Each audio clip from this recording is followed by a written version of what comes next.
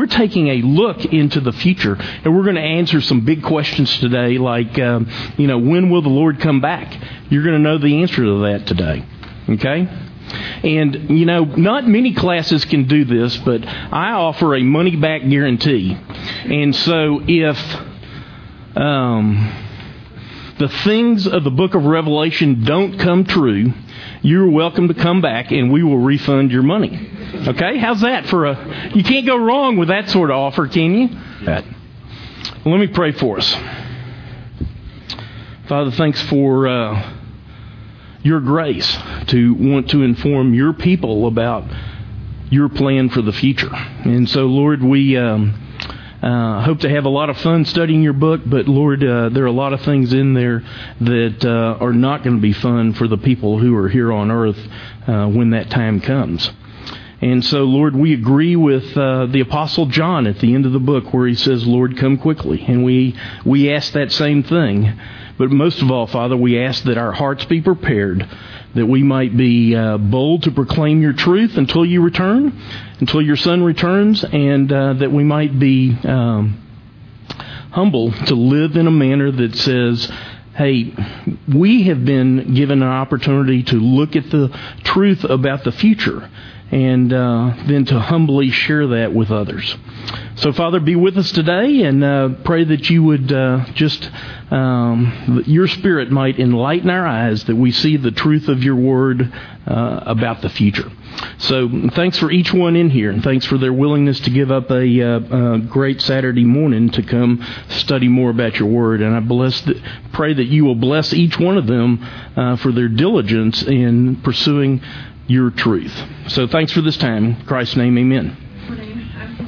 When I was a young believer, it's hard to believe I was young now, but when I was a young believer, man, I got excited about prophecy. And I'll never forget listening to a prophecy tape with one of my buddies at his house at about 1:30 in the morning.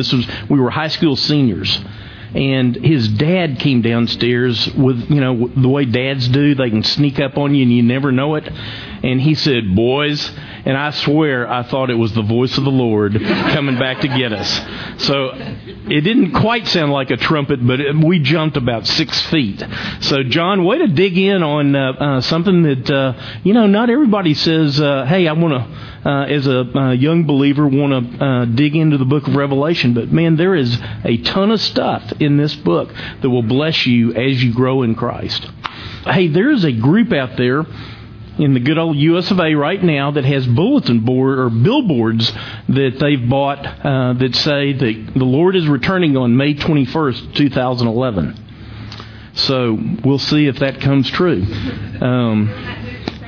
Some group, I don't know who they're affiliated with or whatnot. They could be right, but they also have a much better chance of being way wrong, because I'm going to give you the date I'm going to give you the answer to the question about when the Lord is coming back. Okay, so don't believe May 21st, but believe what I say, because it's going to be straight out of the text.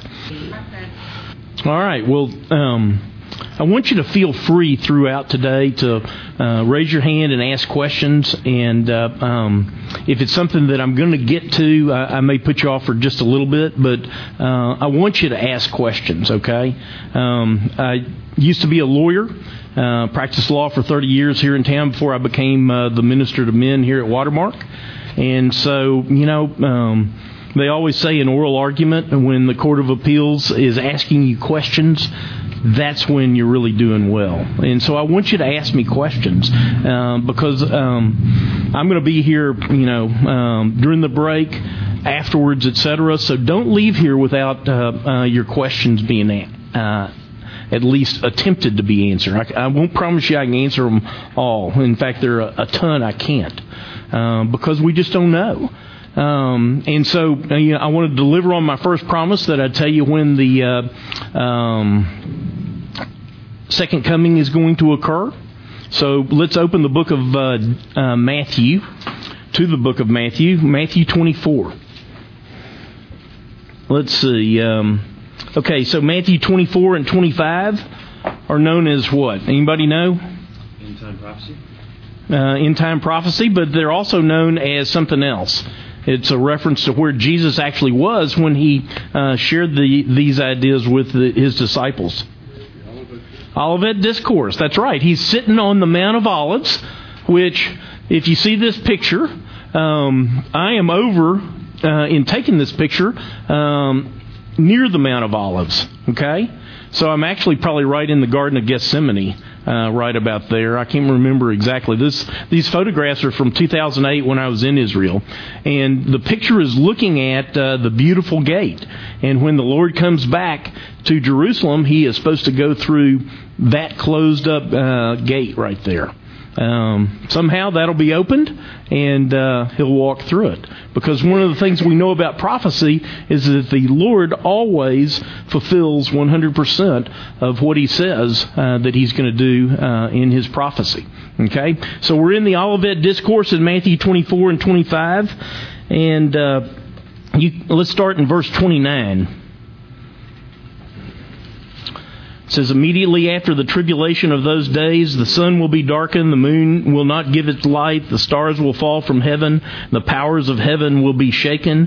Then will appear in heaven the sign of the Son of Man, and then all the tribes of the earth will mourn, and they will see the Son of Man coming on the clouds with power and great glory. Okay? And he will send out his angels, etc.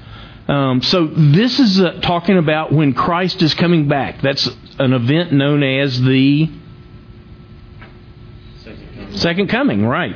Okay. And so verse 36 gives us the answer to the question, when will that be? Who wants to read verse 36? Okay? However.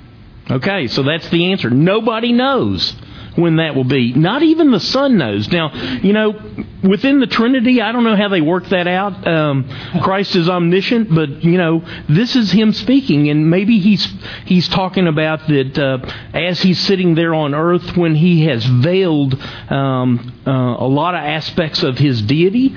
Maybe he's talking about at that point that he doesn't know. Or maybe it is something that's been entrusted solely to the Father. Amy? But then why do we spend all this time trying to figure it out? Well, so we don't need to try to figure out when he's actually coming back, but we need to be ready. You remember the parable in Matthew 25 about the foolish virgins and how, they didn't have enough oil to keep their lamps going? We don't want to be like the foolish virgins. We want to be prepared. Like some of you said, that you would know the signs. Mark, did you say that?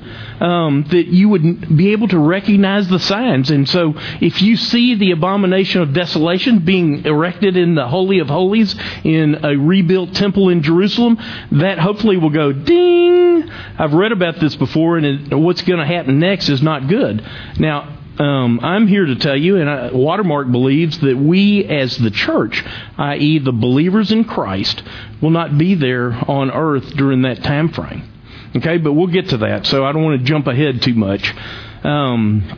Okay, so nobody knows when that day will come, but we are charged to be aware, to be like weathermen and be able to read the signs of the time. Okay? And so what sort of prophetic events are still to be accomplished before the end times can happen? Anybody know? Building of the third temple. Well, no, not even that. To be peace with Israel. That's something that will happen, but there is actually no prophetic sign that needs to be fulfilled. And that's one of the reasons that throughout the New Testament Scripture is talked about that the coming of the Lord is near. It's imminent. It can happen any day. No one knows when that will happen, but it's imminent in the sense that it could happen any day. Okay? Now, there are things that are going to happen as a part of the buildup of that. So there are things that will happen, and the temple, I think, will be rebuilt. But, whether that happens just as the final 7 years of history on earth happen? We don't know exactly about that. But we need to understand what's going on in the book of Revelation so we recognize the signs. Does that make sense? Okay. Where does the title for the book come from?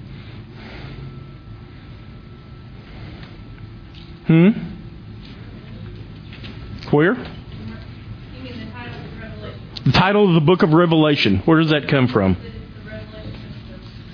Yeah, it comes from the very first verse. The very first word in the Greek is apocalypsis, and that just simply means revelation. And so the very first verse of Revelation 1, and we're going to be in our Bibles a lot today, it says, the revelation of Jesus Christ, which God gave him to show his servants the things that must soon take place. Okay? And so John was expecting these things to happen quickly.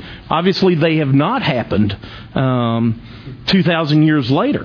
But, in God's calculus, a day is as 1,000 years, and 1,000 years is as a day. And so it is still, just given as we look around, I think we can safely say it's a lot nearer today than it was even in John's time. Okay, does that make sense? Okay, so the title actually just comes from the first word in the book. It's the revelation of Christ. And I think that's important because we're going to see pictures of Christ throughout this book. Okay? And so right at the outset it says, hey, this is the revelation of Jesus Christ. And obviously, if the Lord is revealing things, then we want to be paying attention. And it's like my friend Adam said, hey, you are in verse 3. Someone read verse 3 for me. Blessed is the one who reads the words of this prophecy, and blessed are those who hear it and take to heart what is written in it, because the time is near. Okay, another statement that the time is near. And so you are promised, and this is one of the few, if not the only place in Scripture, where you're promised a blessing for doing what? Reading. And actually the Greek says reading it out loud. So, Amy, if you're at home with your son, read it out loud with him because God promises us a blessing for doing that. And that's one of 7 blessings that you'll see throughout the book. And as you're reading, keep track of what those blessings are because, I was a guard, lineman, and, those linemen are pretty linear in their thinking. And so, if it says blessing, then I go, Bob, that's for you. You want to do those things that result in blessing for you. Okay, so there are at least 7 of them in the book of Revelation. Check those things out. And so here's an easy one. It says, if you read it out loud and you hear, and then finally, the important one is heed or keep. Or let's put it simply today, if you obey the words that are written in this book, it'll make a difference in your life. And that's the way the Christian life is. It is not complicated. Trust and obey. Trust that God is who He says He is, and then obey the things that He tells us to do. It's not complicated, but man, it is hard. And if you don't think it's hard, I need to know your secret because I find it hard. And so, okay, we're promised a blessing for doing those sort of things. We know when the Lord's returning. We know where the title comes from. Let's take a little quick self-test here. These are 14 events of the future. Okay? Second coming, obviously, something we've already talked about. The millennium refers to 1,000-year reign with Christ. And we'll talk more about that in a little bit. The tribulation. Anybody not have heard the term tribulation? Okay. It refers to a 7-year period that will happen one day here on earth. The GWTJ. Who knows what that is? Yeah, the Great White Throne Judgment. That will be the judgment of unbelievers at the after the millennium. Okay, fall of Babylon, eternity, peace treaty with Israel, Armageddon, the final battle. Everybody's heard about Armageddon probably these days. New heaven and earth. Rapture, abomination of desolations is something that's been mentioned in here previously. The Great Tribulation. So we've got the tribulation and we've also got the Great Tribulation. And Satan's defeat and then the wedding feast of believers in heaven. Those are 14 events that by the end of this day, you're going to be able to put in order of when those events happen. Okay? And you're going to understand what those events are. Anybody do that right now? All right, so tell me, which one's first? All right. This is a lot of pressure, buddy. I understand. Fall of Babylon. Okay. Hey, let's give him a hand. That's pretty good. And it's, not far off. But it's off a little bit, and so we'll double check that. And by the end of this, it's my goal for you to be able to put those things in order. Okay? So let's dive in. Let's start, as I promised, with Watermark's beliefs. So these are part of Watermark's doctrinal statement, which is on the website. You can look at it at watermark.org. And Section 11 deals with the end times. We believe in the personal, imminent coming of the Lord Jesus Christ for the church. This event is commonly called the rapture. Will be followed by this event, commonly called the rapture, will be followed by a great tribulation on earth, and will culminate in the return of Christ to earth to set up His millennial kingdom. And so you've got on your little handout those verses and whatnot. And hey, go check that out and go see. Be like the Bereans, that even though it was the Apostle Paul teaching them, they went and checked out against Scripture what he was teaching them. So be like the Bereans and go check this out and see if you agree with this statement. What book was he talking to the Bereans in? That's in the book of Acts. Okay? Would that be the second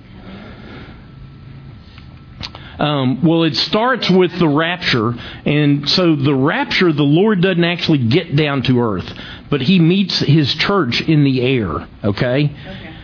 And then the Lord comes back physically to earth, and that's what's known as the second coming. Okay, so that first sentence says at later point. Well, yes. The second sentence explains that when He comes for the church, that's known as the rapture, and He doesn't actually get to earth. If you go read 1 Thessalonians 4 about that, 13 through 18, that'll give you some guidance on that. Yes, ma'am? No, this is not meant to be an outline of the... It will be followed by it, but it doesn't mean it. There are other things that will come about. Okay, so that's a great thought to try to, hey, does this help us put these things in order? Well, it does, in the sense that the Great Tribulation comes after the rapture, but it's like, a couple of... If you see a mountain range, you may see a short peak right in front of a really tall peak, and it looks like they're right next to each other. Really, there's a big gap that between those two. It's like, those of you who've studied Daniel's 70 weeks vision, that refers to 70 weeks of years. And we believe, Watermark believes, that there is a gap between the 69th week and the 70th week. And that gap is the great parentheses of history, which is the church age that we're living in right now. Okay? So let's move to the second section that deals with end time sort of things. And this one's titled Eternal State.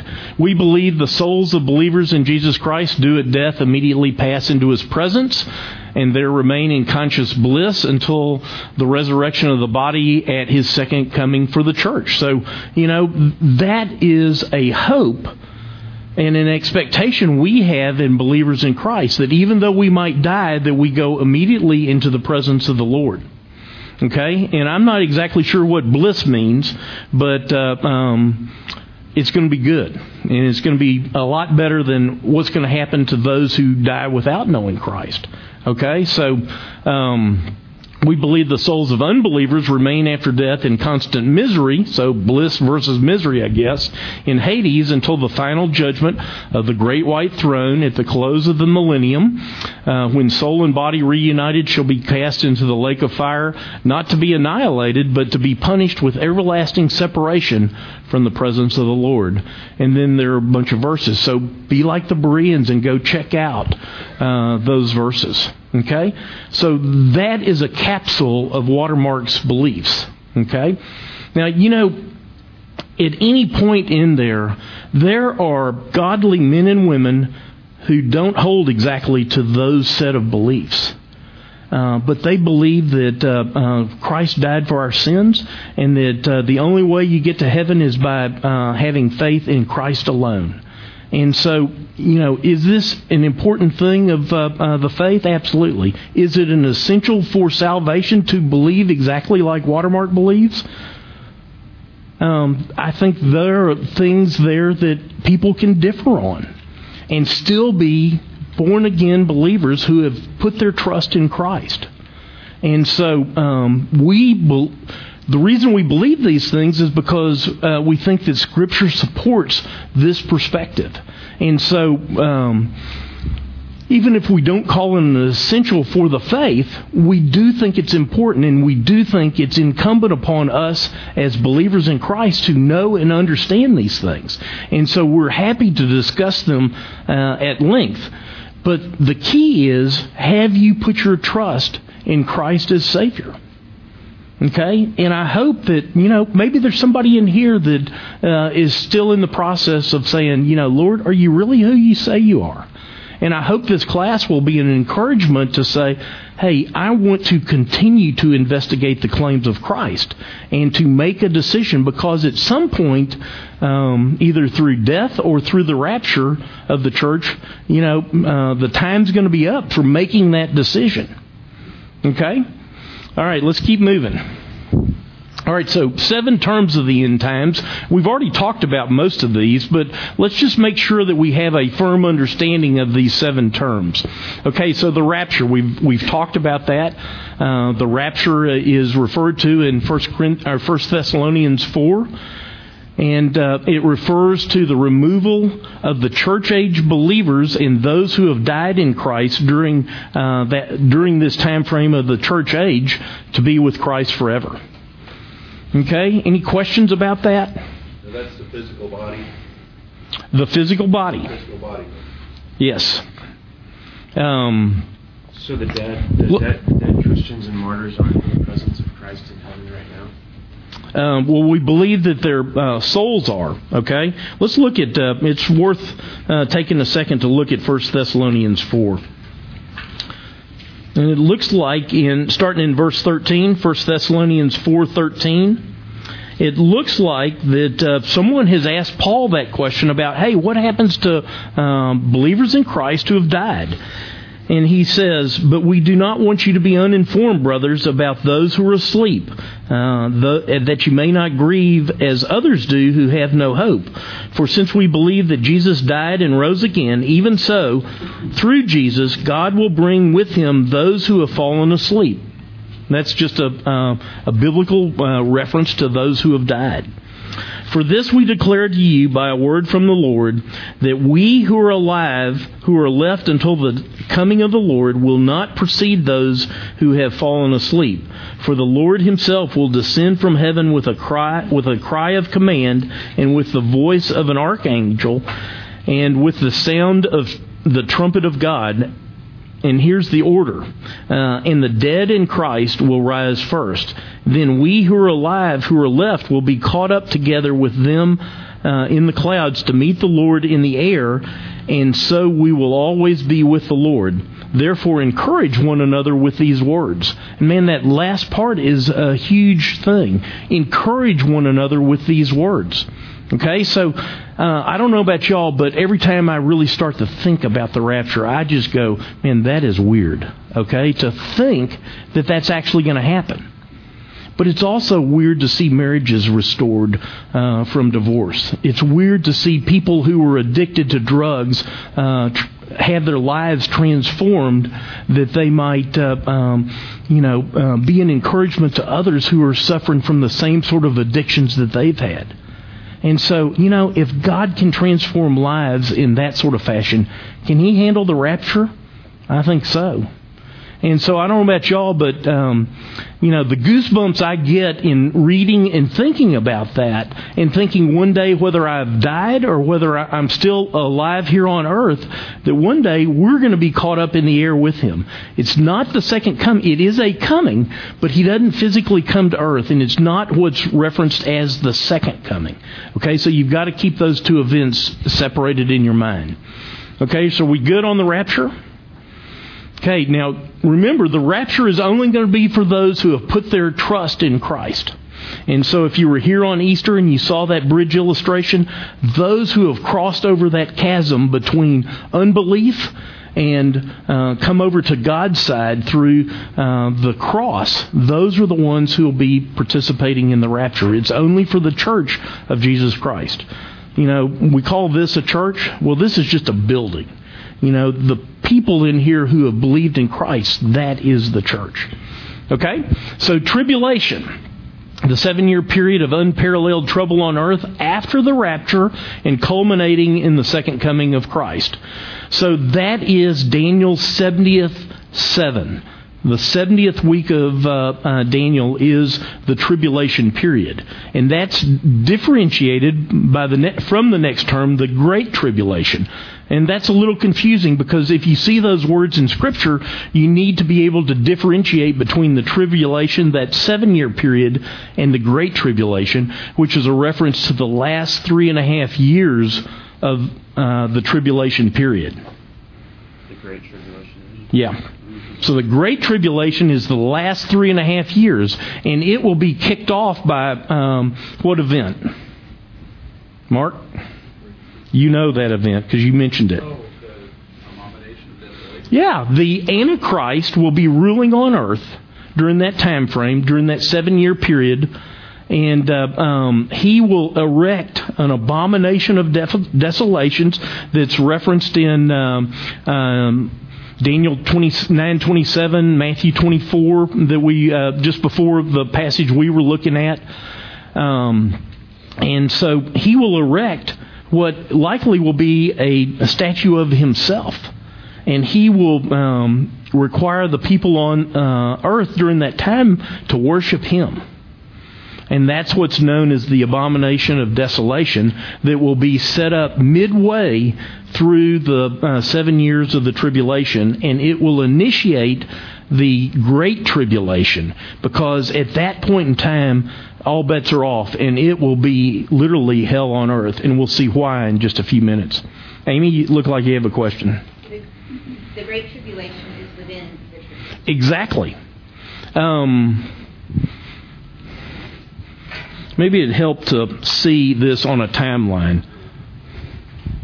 Okay, so cross. Great parenthesis of history. The rapture. Okay, and that initiates a 7-year period, okay, that is ended when Christ comes back in the second coming. So we have 7 years here, and right in the middle is the erection of the abomination of desolation in the rebuilt temple in Jerusalem at 3.5 years into the 7 years of the tribulation. Okay? We'll get to this, but just so you know, the real triggering device of the tribulation is the peace treaty between the Antichrist and Israel. Okay, and we'll talk about that in a little bit. It will come shortly after the rapture. Okay? All right, so day of the Lord, you see that throughout Scripture. And typically, you've got to be careful to parse that phrase carefully. You've got to be careful to parse that phrase carefully. My English teachers wouldn't like that. Okay, so you have to be careful with that phrase because typically, though, it refers to the judgments of God during the tribulation period.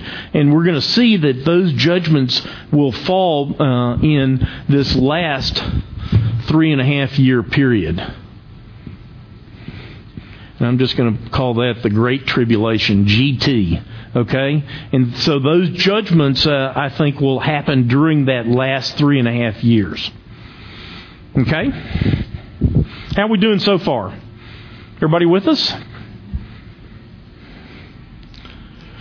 All right, 3 more. Okay, second coming. That's when Christ will bodily return to the earth. Raptures meets the church in the air. Second coming, He actually comes back to earth. Okay? And when He does, He is on His way to fight a battle. And we'll talk about that battle. It's the Battle of Armageddon. And it's one that He will be accompanied by the armies of heaven. And anybody know who's going to be in those armies? What countries? What countries? What people? Us. Who said us back there? That's right. We will be a part of the armies of heaven, the believers in Christ who are up in heaven. We're not going to be just up there twiddling our thumbs in this state of bliss, but we're going to be part of the armies of heaven. Now, in typical Jesus fashion, we're not going to have to do any fighting. He is going to take care of that. Okay? And what's that like? Man, that's like the Christian life. Okay? If we let Him live His life through us, He will do it. 1 Thessalonians 5:24 says, "Faithful as He calls you, who will also bring it to pass." Okay? So, if we will allow Him to live His life through us, He'll do it. But the problem comes when old Bob gets in the way. And old Bob gets in the way too often. Okay? Does that make sense? So what will we be doing? In heaven? When He comes back, we'll be part of the armies of heaven. Okay? And we'll get to that, and we'll look at it in Scripture. Okay? But just a little preview, something to look forward to. It is something that will be amazing to witness. And when the second coming occurs, the Battle of Armageddon is fought, and Christ is victorious, that will initiate a 1,000-year period on earth known as the millennium. Okay? So you can read about that in Revelation 20:1-6, and we'll look at that. And so the key about that is that it comes after the second coming. It's a 1,000-year period.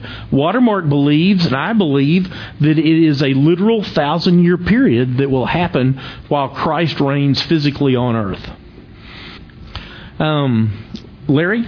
Yeah. That is a great question, and I can't answer that.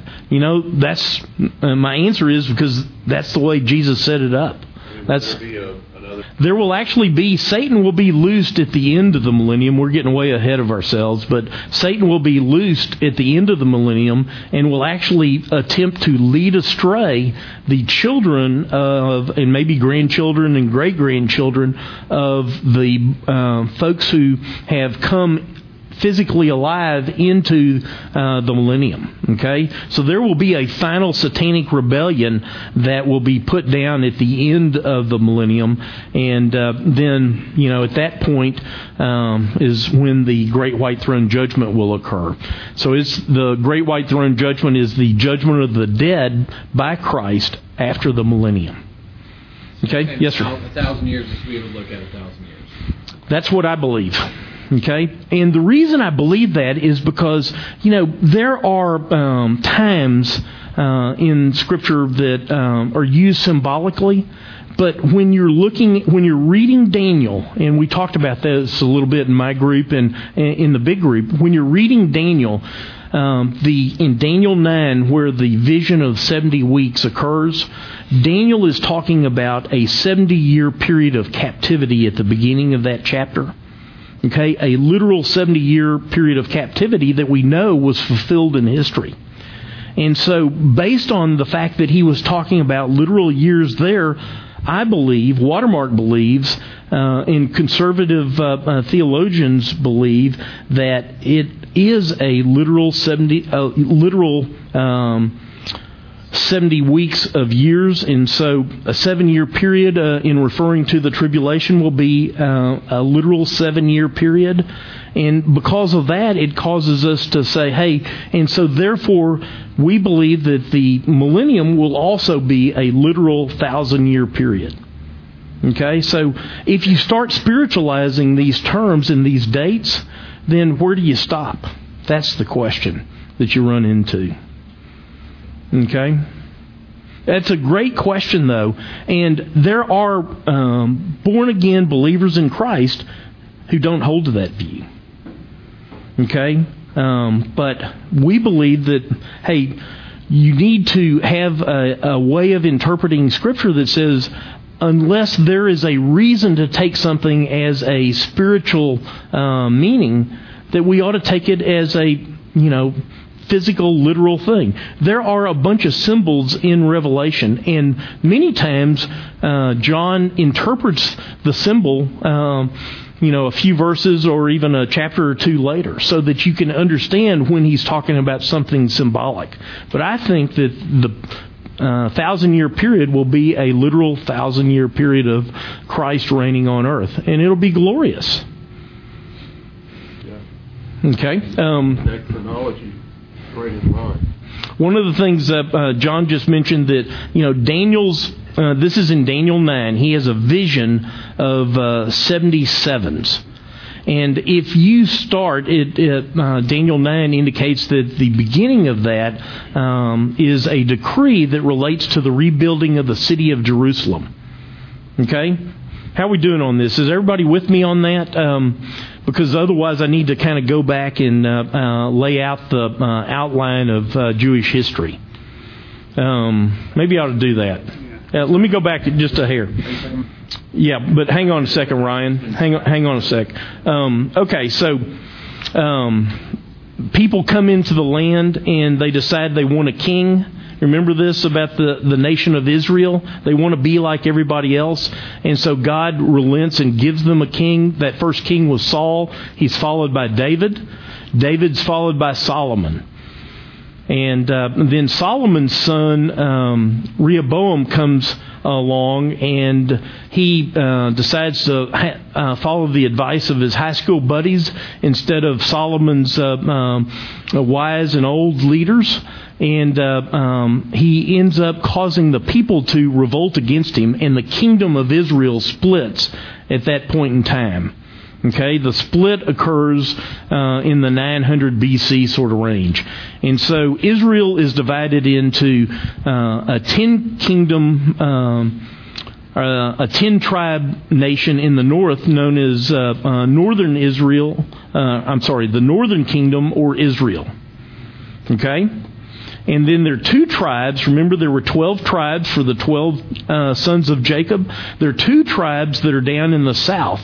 That was known as the Southern Kingdom. Okay? And so then you have 20 kings. Let's see, I think you had 19 or 20 kings in the north. They're all bad. And you had 19 or 20 kings in the south, and only 8 of those kings were good. And what the prophets do, and we're reading along in the journey about prophet Isaiah. We just finished Isaiah, now we're reading Jeremiah. These prophets are saying, hey, listen, if you guys don't turn your hearts back to the Lord, then you're getting ready to be judged, and you're going to be taken captive by other nations. And Jeremiah is prophesying about the nation Babylon's going to come and take over. He's writing to the southern 2 tribes, the southern kingdom, that's generally called Judah. And that actually happens in 586 BC. The northern kingdom was taken out by Assyria in 722 BC. Okay? So they're already gone. And Judah has turned its heart back to the Lord through Hezekiah and Josiah and some of the good kings. And they stick around a little bit longer. But in 586 BC is the final fall of Jerusalem. And they fall to Nebuchadnezzar and the Babylonians. Okay?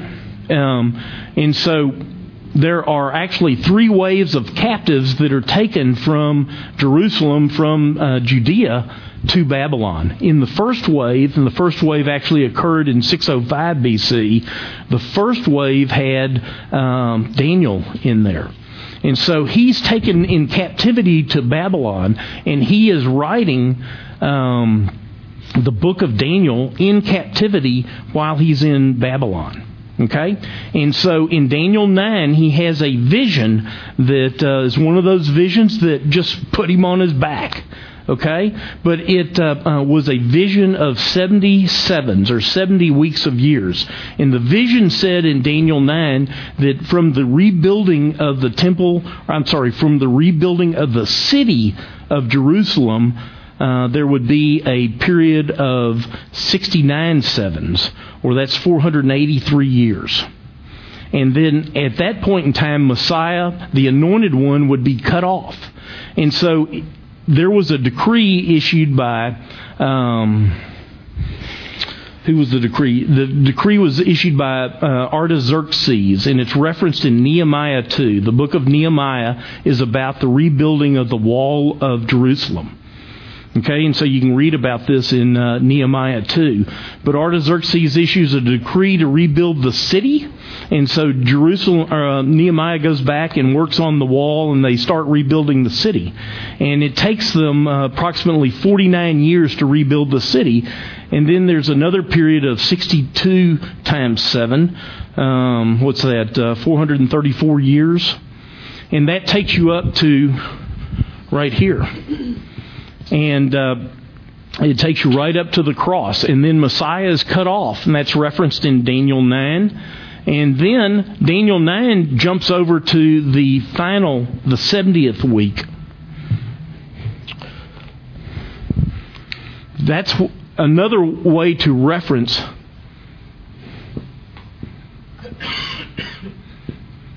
the tribulation period. And so remember how there are the prophets sometimes looked at that mountain range of prophecy in a foreshortened sort of way. And so they saw events right up against each other that really had a big gap between them. And so Daniel sees up to the cross, and then the next thing he sees is this last week. And he doesn't see, because remember Paul says that the church is a mystery to the Old Testament believers. Okay? Y'all have seen that in Scripture? Okay, well, I'll dig that Scripture out for you. But Paul acknowledges that the New Testament, the church age, was a mystery to the Old Testament believers. Okay, they were looking forward to Messiah and did not understand that Messiah would be cut off. You know, the Jews were looking for what? When Jesus came, what were the Jews looking for?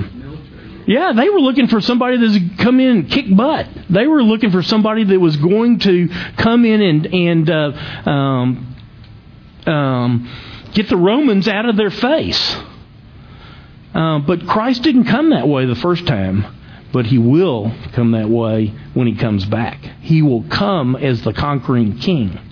Okay, so they were confusing the initial coming with Christ with what the prophets wrote about the second coming of Christ, when He does to believe in Christ throughout the tribulation period. Our God is a gracious God who gives us chance after chance after chance.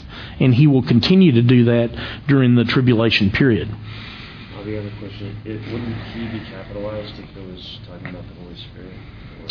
Or? Not necessarily. It depends on how the Bible, your Bible does it. In the Greek, it's not capitalized.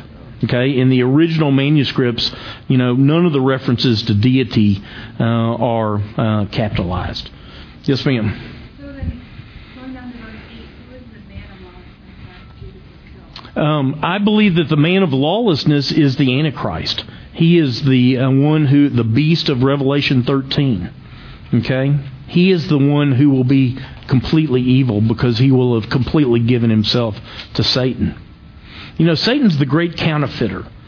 And so, there's a divine Trinity, God the Father, God the Son, God the Holy Spirit. Well, there's going to be a satanic Trinity.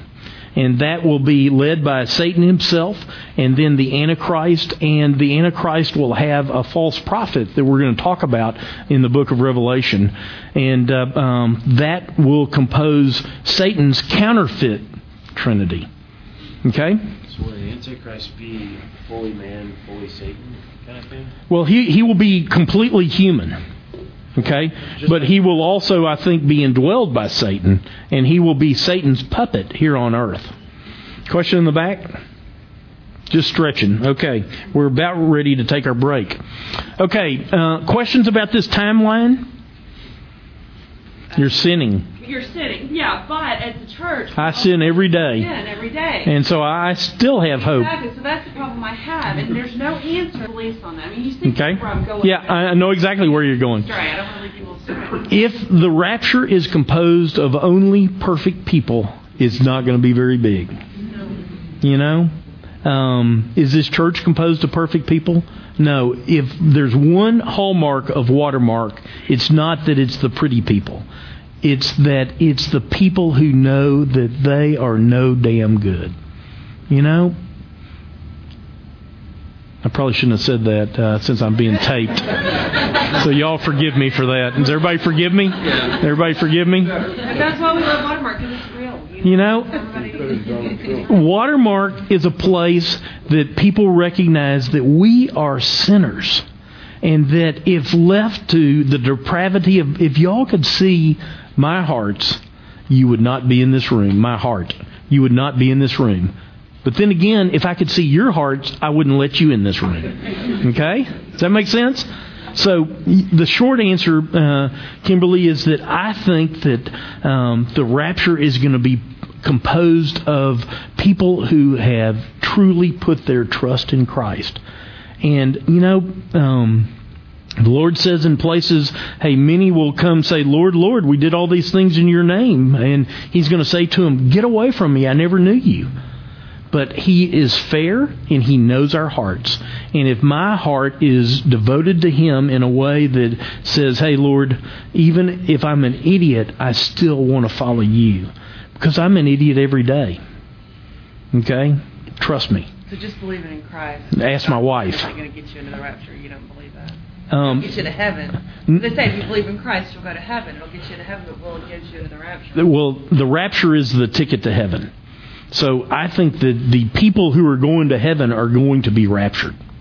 And I think that the test for that is, have you put your trust in Christ? And if the answer is yes, then you're going to be a part of the rapture. Okay? And so that should give you confidence and hope and should allow you to say, hey, I don't have to worry about my salvation. My salvation is assured because I've put my trust in Christ. Okay? All right. Here's a great quote from C.S. Lewis that says, hey, today is the day because we only have a chance for a little period of time to make the choice to be on the right side of history. God is holding back to give us that chance. It will not last forever because He is coming back. We must take it or leave it. And, I couldn't agree more with that statement from C.S. Lewis in Mere Christianity. This is our chance. And if you're sitting there processing it and you're saying, hey, well, I've got this question and I've got that question about whether I really should put my trust in Christ and whether He's really trustworthy, come see me at the break or let's talk afterwards because today is that day. None of us are guaranteed tomorrow. Step in front of a bus, have to drive 6:35. None of us are guaranteed that we're going to be here tomorrow. So today is that day. Okay, a couple of principles about the end time. God is not kidding around. There is going to be a day of judgment. I firmly believe that with all my being. As we talked about, that's when the suffering servant of the first advent comes back as the conquering king, riding a white horse, leading the armies of heaven. And so, again, the point is, whose side are you going to be on? Are you going to be on the Lord's side, or you're going to be against Him? It's one of those two sides. Okay? I love Hebrews 9:27 because it is both an encouragement and it is a motivation. And is inasmuch as it is appointed for men to die once, and after this comes judgment. And so, okay, I'm still alive, I'm still drawing breath, and what does that say? If I'm a believer in Christ, that says, God is not done with me yet. And so we should be encouraged first to have confidence that we're going to be a part of that rapture when it occurs. And even if I'm dead, then my body is going to be raptured at that point, and somehow the soul and the body are going to be reconnected, and it's going to be good. I'm not sure how all those details are going to work out, but I know that the Lord is good and that His Word is true and that I trust Him. And we can depend on Him for that. Okay, so what attitude should we have about this book? Well, I've listed 3 that I think are not the right attitude. To say I can't understand it and so I'm not going to study it. Well, obviously y'all don't believe that one either. Or to say that, hey, there are lots of different ways to read this book, and I'm not sure which one's right, and besides that just divides people, and so I don't want to divide anybody, and so therefore I'm just going to ignore this. Well, that's not the right attitude towards the book either. And then on the other extreme is to say, hey, this is the most important book in the Bible because the Lord's coming back, and man, I need to spend all my time reading this book. That's not the right attitude either. Okay? Here's the one that I think is the right attitude. The book's important, and it's important because all Scripture is inspired by God, and it's profitable. And even though it's about the future, it gives me hope for living today. And it also gives me a motivation to tell others about Christ.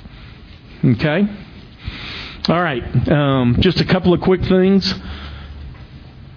People debate who the author is. He identifies himself as John, and he doesn't need to say much more about it. And I think the Greek matches up with the Greek of the Gospel of John, and I think that it's safe to conclude that the Apostle John that wrote the book of John and also the letters, 1st and 2nd and 3rd John, is also the author of the book of Revelation. People date the book of Revelation in a lot of different time frames. I believe the most realistic one is when John was exiled on the Isle of Patmos in approximately 95 AD. It was the last book to be written, the books that are included in the canon of Scripture. And canon just is a fancy word that means that it's in the Bible. Okay? And so we've already talked a little bit about this, that the blessing we certainly have covered, and the purpose is to reveal the events that are going to take place immediately before, during, and after the second coming of Christ. Okay, and we've read Revelation 1 already. Here's a picture of the monastery on the island of Patmos. Now, John wasn't in that monastery, but he was exiled on that island. He was more likely in a cave on the island writing. But that is the island of Patmos today. And there's a great monastery in which they have a bunch of early Greek manuscripts that my friend Dan Wallace, who's a New Testament prof at Dallas Seminary, has been over to photograph those manuscripts and to digitally make them available online to scholars. Pretty cool work that Dan's doing. All right, so outline of the book, and then we're going to take a break. We're going to talk about Revelation 1:19, which I think gives you a key to the book. And then chapters 2 and 3 deal with 7 churches. Some folks have indicated they interested in numbers, so there's 7s all over the place. Then we're going to have 7 seal judgments. There's a series of 3 series of judgments that consist of 7 judgments each. They're the seal, the trumpet judgments, and then you drop down to the bottom and you see the bowl judgments, which will be the final judgments. We'll identify 7 great persons in Revelation 12 and 13, and some of those are good guys, and some of those great persons are bad guys. So great just means they're important to know. Okay? And then I think, interestingly, chapter 14 kind of gives us an overview of the end times. These all are references to chapters in the book of Revelation. This picture is looking out. You can see the Dead Sea in the distance. I'm actually in Masada, up on, big hillside, great mountaintop sort of fortress where Jews held off Romans back in the first century. And this was just a picture looking out from Masada. Okay, so bowl judgments is in chapter 16. That's when the worst time to be on earth ever. Then we'll see about the fall of Babylon. You'll see about the wedding feast of the Lamb in chapter 19. That'll be followed by the second coming, Armageddon, the millennium, Satan's final defeat, and the great white throne judgment, and then the new heavens and earth. This picture, you remember the other week when Todd was talking about the gates of hell? There was a picture of, this was up near... what's the name of it? Caesarea Philippi. We had just been at the gates of hell and seen the caves in the hillside where likely Christ was with his disciples when Peter made his great declaration that you are the Son, you are the Messiah and the Son of the living God. And we'd hiked down, and this was just a waterfall near there that was really pretty cool. So let's take a break. I'm going to stick around here during the break, and so if you have any questions, come on up and let's talk about them.